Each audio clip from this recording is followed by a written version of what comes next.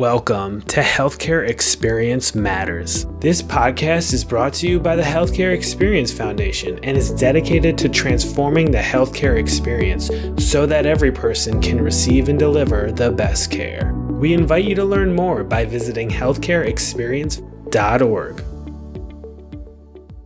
All right, welcome back. And I want to introduce everyone to Mark Ruley. You've heard Mark present in some of our earlier sessions. Mark is the president of the Maryland Healthcare Education Institute.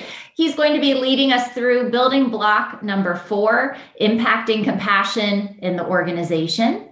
So I'm going to turn it over to Mark. Oh, thank you so much, Lindley. And thank you all for sticking with us. And I'm real happy to be able to do the block number 4, which is about the organization, in the sense that now we're talking at the bigger level, at the higher level, and what can we do in our organization? And not only what we can do, but what should we be doing in our organization? And I'd like to start off by provoking a little bit of thought here. And by that, I mean, let me frame the discussion around organizations so you get a sense of, we don't have to talk about everything regarding the organization. But almost all of us have worked in organizations since the time we began working. And if you are an entrepreneur, then maybe you have a little bit different experience, working for yourself. But we know about organizations. And we know about our organization. And sometimes, if we've been there for a long time, it's hard to see outside of our organization. We get kind of locked in. We get very focused into, this is our organization, and this is what it is, and this is how it works in this organization. And we don't necessarily question where it comes from. And so in discussing compassion and compassionate leadership, I think we need to ground ourselves a little bit in the knowledge about how we got to the place where we're at in our organizations. And so I'm going to do a quick history lesson. It won't take long, I promise, for those of you who dislike history. At least it's not math, right?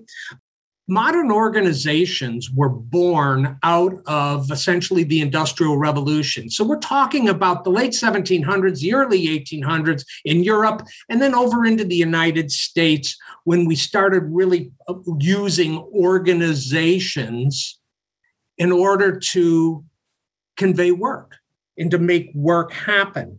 Now, interestingly enough, and if you listen to the people who discuss organizations, you will find out that our organizations haven't changed a whole lot since that time. Now, right now, here we are doing Zoom. So in one sense, yeah, they've changed a whole lot. But in another sense, when you think about, we get up in the morning or in the afternoon, the evening, we go to a brick mortar building, we work with a group of other people. All of those kinds of things were thought about 100 years ago, 200 years ago.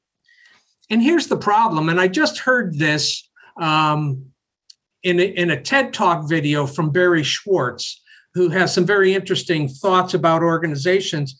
And he reminded me that back when organizations were being established and put together, the prevailing thought at that point in time was, we need to put together an organization that will help us become efficient and effective because, now listen to this, because workers are lazy and they do not want to work. So the modern organization, even the organizations that we have now, were born out of the concept that people are generally lazy and they don't want to work. And in fact, if you go into the early 1900s, most of modern management, and which led to modern leadership, starting with Frederick Taylor and some other folks, comes from the standpoint of, and we can incentivize people with money in order to help them produce more. And now, let me back off from that for just a second and say, the intentions were good because at that point in time, people did not have a lot of money, and money helped them buy a lifestyle that they couldn't have otherwise. So it wasn't the intention was bad.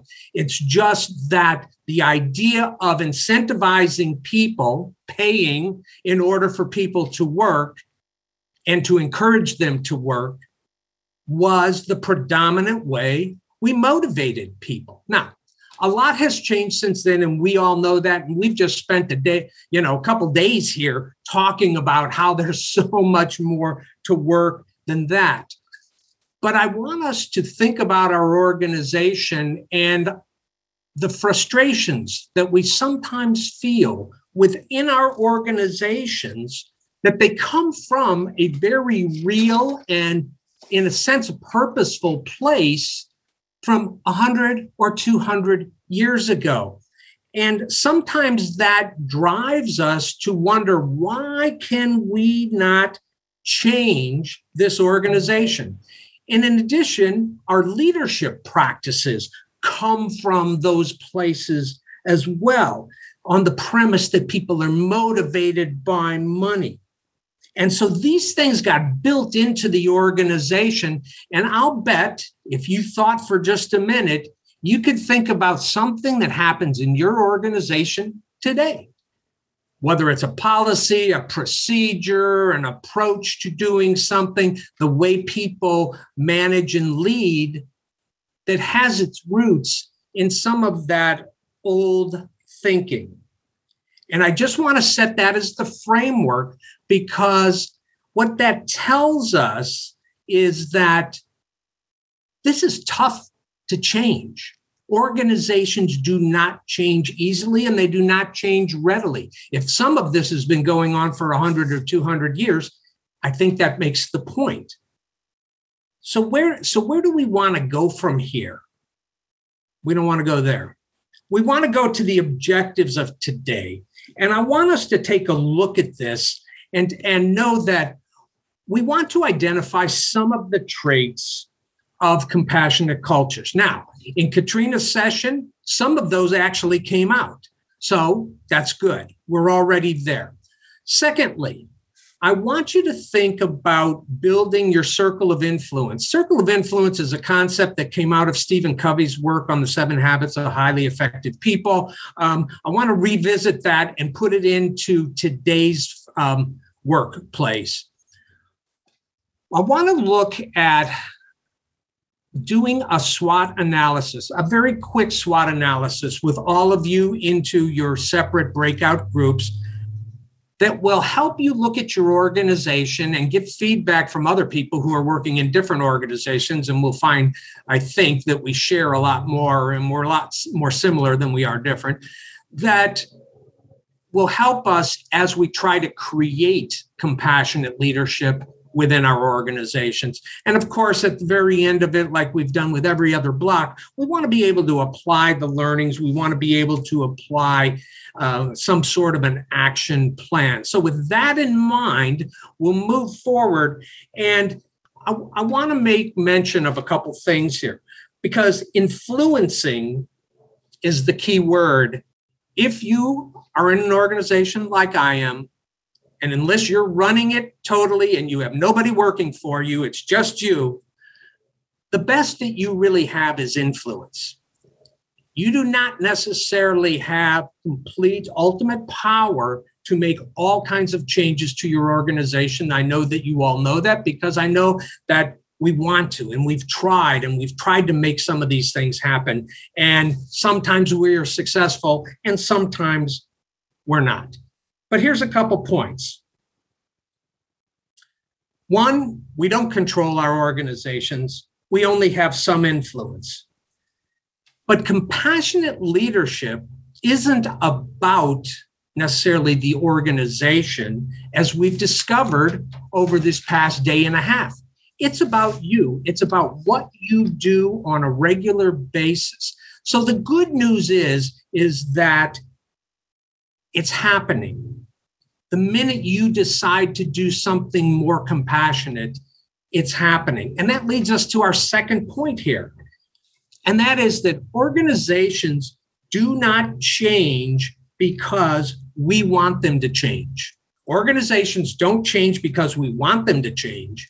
Organizations change when we change, and arguably when other people in our organizations change along with us, and arguably when we get to a point where we have a critical mass of individuals who are thinking, believing, and behaving in a particular manner.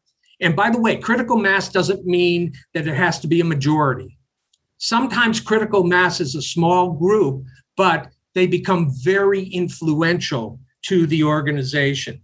So as we're going forward, we're looking at this, and I'm thinking your work from these days and today into the immediate future really should be about you, but with the organization kind of in the back of your head where you're thinking, okay, here's what I'm doing today. Here are those non-negotiables that Katrina had us look at.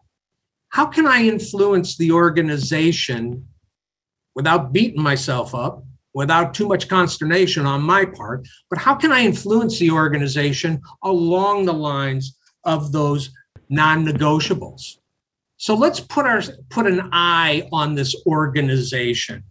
What's the impact that compassion can have in the greater organization that you work in? I'm seeing better patient and staff satisfaction. Oh, a magnet to help with staff recruitment. On a different level, developing trust, retention. Does that happen to be on everybody's mind right now? Retention, staff development, of course. So, I'm thinking back as keep going here, and anybody can interrupt me if you wish. But I'm thinking back to what we talked about with Katrina, and we were talking about. As a leader, you have goals to accomplish. You still have results that you're supposed to get. And some of those results are in retention. Some of those results are in patient satisfaction. Some of those results are in staff satisfaction.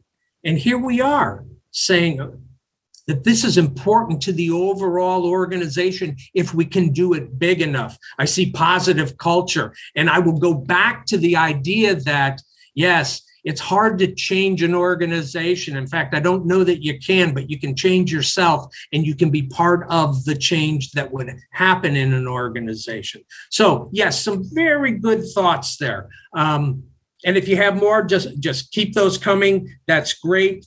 We want to make sure that we capture all of that kind of work. It's been said a few times yesterday and today, but let me reiterate because it's important here. Compassion connects us as human beings. It's one of the things, and I go back to the way organizations were established 100, 200 years ago. When people weren't concerned, or at least the people who were running organizations did not seem to be concerned about human beings per se, other than they thought, if I give them enough money, if they can make money, then they can go ahead and live whatever life it is they wish to live. And what we're involved with right now in our organizations is a different situation, because work has become so much more to people than just a vehicle for making money. And we know that. For some people, work is where they socialize. It's where they have their network of friends. There is the feeling of team and teamwork and team playing. Meaning, which is one of the aspects of personal psychological empowerment, becomes very, very important in work. If we're working 1/3 of our lives, essentially, 1/3 of a day, then having meaning during the bulk of that time becomes very, very important. And of course, it's already been mentioned that trust is important. What makes a compassionate organization, or how do we know a compassionate organization from one that may not be as compassionate? And we do that through these things here. And we don't have to go through each one of them as individuals, but there are some really important pieces here.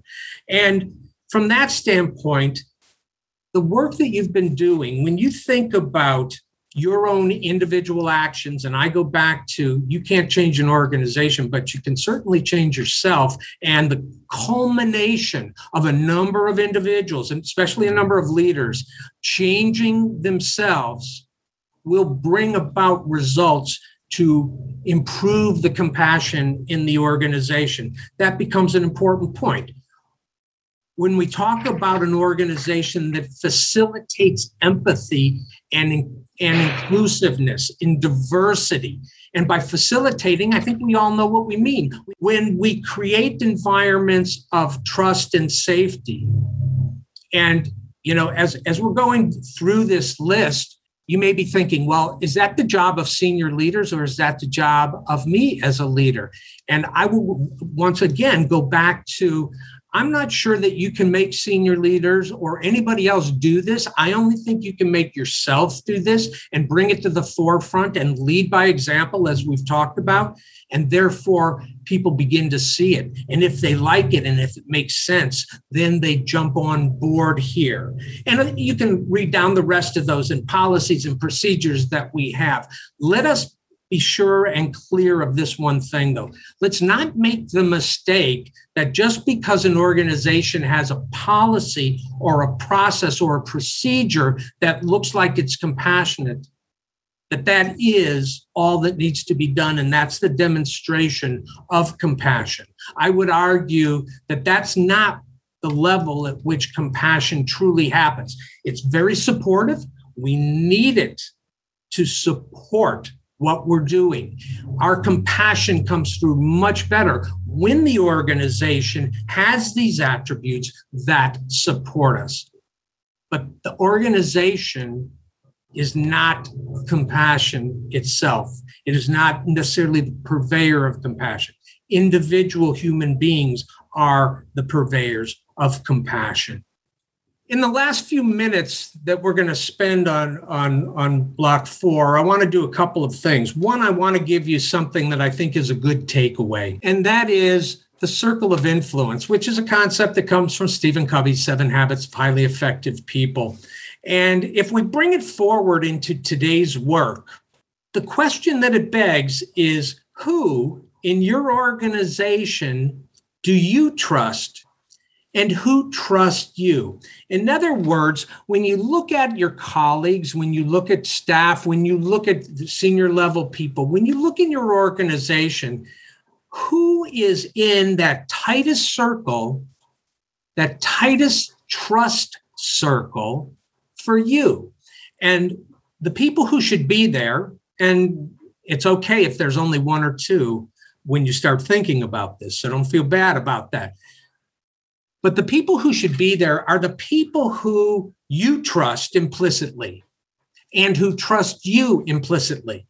And from a leadership standpoint, it becomes the individuals who say, I will follow you because I know your heart. I know where you're leading us. I may not understand how we're going to get there at this moment. I may not understand exactly what the end goal is, but I trust you because you have not done me wrong before. And from your standpoint as a leader, it should also be, and I know that they will tell me what they need. They will tell me when I'm wrong, when they believe I'm wrong, but they will listen to me and we can have that conversation. And these are not the people who will go off and try to cause trouble. And then knowing that, once you've identified that group, then the question becomes, or the issue is, the action becomes, what do you do about that?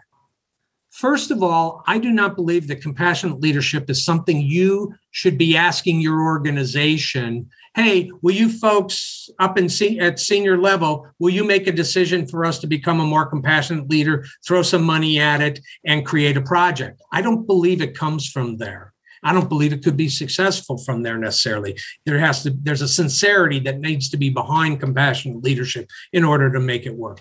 Secondly, you right now are the best advocate for compassionate leadership in your organization. We've already talked about the importance and the significance of role modeling that. All this is asking you to do is to take it one step further. Yes, role model. Once you feel like you're doing well with that, then move on to who else in this organization, in my close circle, might be able to want to have a conversation about it, might be able to spend some time working on it, and maybe help me teach other people about compassionate leadership. So what does this mean? Well, let's look at where in our organizations we might be able to do some of the things that would start to spread compassionate leadership throughout our organizations, the way we communicate, how strong those communication channels are. We've talked so much about rounding and new hires. There are other options as well, and we should know those, and that's fine that we do that. But again, back to yourself. Start with your own talking points and what you hope to accomplish based upon all of the training that you've been through yesterday and today. Think about if somebody asks you about the program, what can you tell them about what you've learned or what you're going to be doing differently? And just know, again, as a summary, some of these key points: taking care of yourself, simple adjustments that you can make, that you can role model, and that it really is about yourself and what you can do.